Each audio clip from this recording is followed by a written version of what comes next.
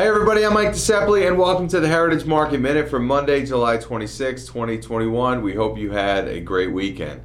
Big action this week will be centered around earnings. It is earnings season once again. Companies are delivering their second quarter results and a lot of big market components will report this week. Many companies in the tech sector, and we'll be watching very closely because we want to see continued earnings and revenue growth. We know a lot of these companies are reporting year-over-year comps from a very dismal quarter last year coming out of the COVID crash.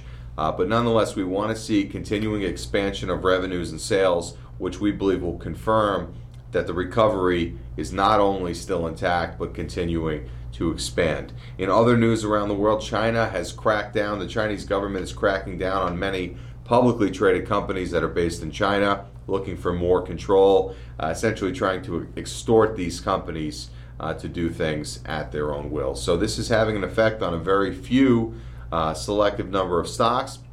Earlier this morning in the futures action, U.S. markets were lower as there's some bleed over effects coming from the Asian markets and overnight trading. We have since shrugged that off and markets are now moving higher on the day. The market appears for the time being to have shrugged off a lot of the fears about the Delta variant that we spoke about last Monday that had the markets sharply lower last Monday, as markets responded well last week, Tuesday through Friday, closing higher on the week. In news out of Washington, the senators, bipartisan senators, say they are close to an infrastructure agreement.